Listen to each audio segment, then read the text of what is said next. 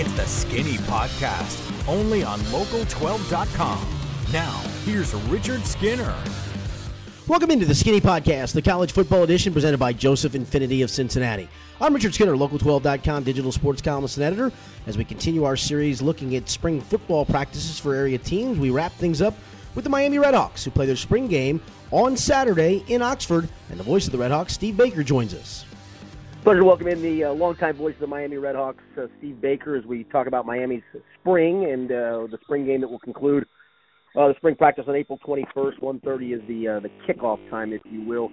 Steve, let's go back to last year. It's funny, you go back to 2 years ago when they made that great run, winning 6 in a row, going to the bowl game. Everybody always assumes, well, the next year automatically, record-wise, is going to be better. Mm-hmm. And that sometimes is tough to replicate. You look back at last year, 5-7, disappointing, but boy, they were in so many close games and with so many guys back. You got to feel pretty good going into 18. Yeah, I think you really do. It's going to be one of those years again, where we have some really, really good talent at the ones, and you just have to stay healthy. I mean, that's what happened to us a year ago.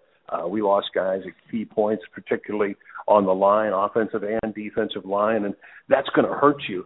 And then if you lose skill guys like we did at a rapid rate last year, particularly at the running back position, then it puts you in a world of hurt. I mean, and specifically, a quarterback with Gus gone for a while, and those types of things happen, and it's going to spell defeat for you in those close games. In this spring, what was Coach Martin's, main goal? Because a lot of times, you look and you go, all right, we got a bunch of new guys, and we want to do a bunch of new things, but this is kind of a veteran group on both sides of the ball. Was it just staying to task at hand, or were there some things that he wanted to do differently and has done differently? I think the structure of the spring practices has been very, very much the same as it's been throughout Chuck's tenure. Now, there's a lot of guys fighting for positions on this football team right now because which is good. Yeah, well, when Chuck enters the spring, everybody's up. I mean, literally, it doesn't care if you started every game last year, played every down. Going into the spring, every position is up for grabs. So you guys have some guys. So we have some guys really battling, but there are those positions in the secondary with Heath Harding gone, Tony Reed gone, that are key positions that those guys are going to have to battle for. Still trying to find defensive ends, and that's been a real battle. And even positions at wide receiver, there's holes to fill there. Dom Robinson, who played a little bit last year, has just had an incredible spring. So there's lots of positions to be battled for, and those guys who came in true freshmen, last year, hoping to play in their redshirt freshman year, I think there's some really good battles going on the field right now, and I think that's what Chuck looks at spring ball. Obviously, you don't want guys to get hurt, so you're going to kind of limit the full go kind of thing, but you really want to get a good look at these guys, and when you go into the fall, have an idea of how those battles are going to be won or lost going into the fall. Obviously, when you're rebuilding it, as Chuck Martin has done over the last few years, it takes more than 1 or 2 or 3 recruiting classes. But now you're at a cycle where you have some of those upperclassmen, and you have some guys that you probably redshirted along the way that start to add to some of that competition. How much different is it now where you can do that, where you don't go, boy, can't wait till this guy comes in the fall because we got to plug a freshman in right away. It's more, all right, we got that guy redshirted, and he can help here. We got a guy that got a few snaps last year, and spring's big for him. And that's when it starts to become fun for everybody because the competition level, as you mentioned, ramps up big time. Absolutely. I mean, going into this year, we've had some pretty large, classes, but quite honestly, this past year, I think we had 8-9 seniors tops. Right. So, you limit this year's class coming in, but you take a look at next year, tell you about how this team has built over the last 3 years. We have 20-plus seniors going out. So Chuck and his staff has already been out there working everything and maybe have about half of that class committed anyway. And those seniors out on the field, this is their year. And this is the first year where those seniors are Chuck's seniors for the most part. Right. Guys that were recruited by Coach Martin and have been here the tenure and are ready to go and really accomplish some things in this year. Obviously, a lot of people do spring games differently. Some do it ones against twos. Some do it where you just pick teams and try to even it out. Sometimes it's just nothing more based on numbers of a glorified scrimmage with situations. How does Chuck Martin handle this game on April 21st, and how much is the competition level in that game? Well, I think it'll be a pretty good competition level, but it's not a game. It is literally a spring practice for us.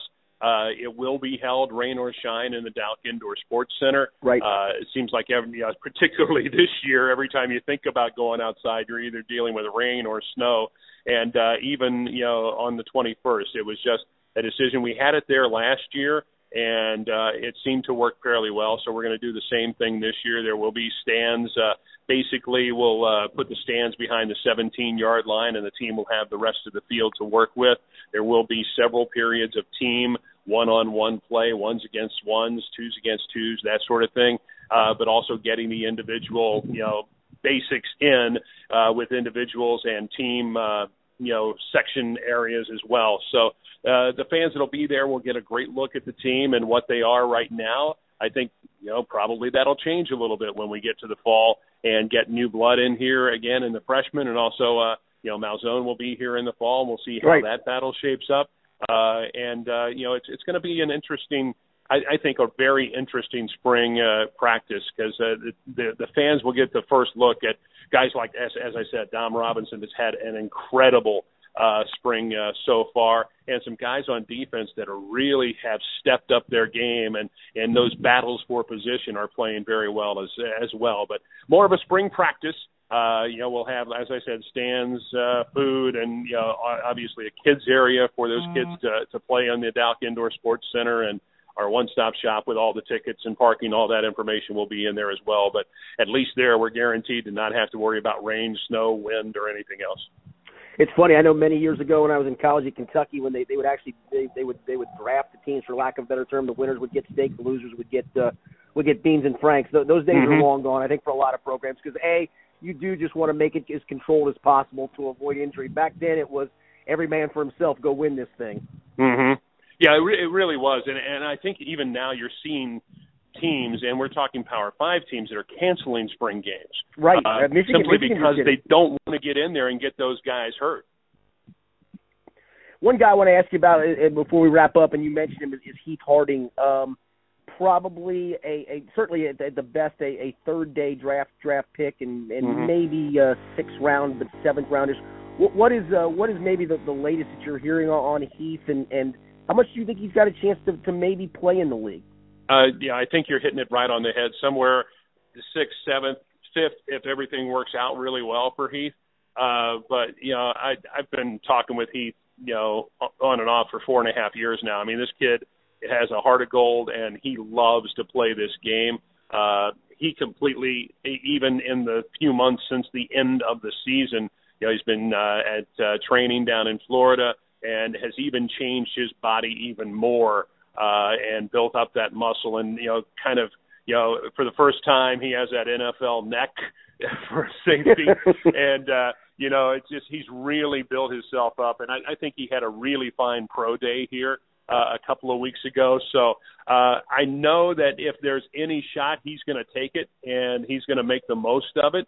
And so we're looking forward to seeing what he can do in the pros. He and I have battled. He has an incredible speaking voice, and he's already offered to take my job when he retires from the NFL. So yeah, just tell him to take a few years, right? Absolutely. Let him time in the have league, a long, glorious career in the NFL. Exactly. Then it'll be your time to retire. It'll fit in perfectly. Yes, indeed. Steve, I appreciate the time. We'll catch up again. Thanks so much, and certainly I know a lot of excitement in Miami because of how things are starting to build for Chuck Martin. Absolutely. Looking forward to it. Thanks, Richard. Thanks very much, Steve. This has been the Skinny Podcast, presented by Joseph Infinity of Cincinnati, the College Football Edition.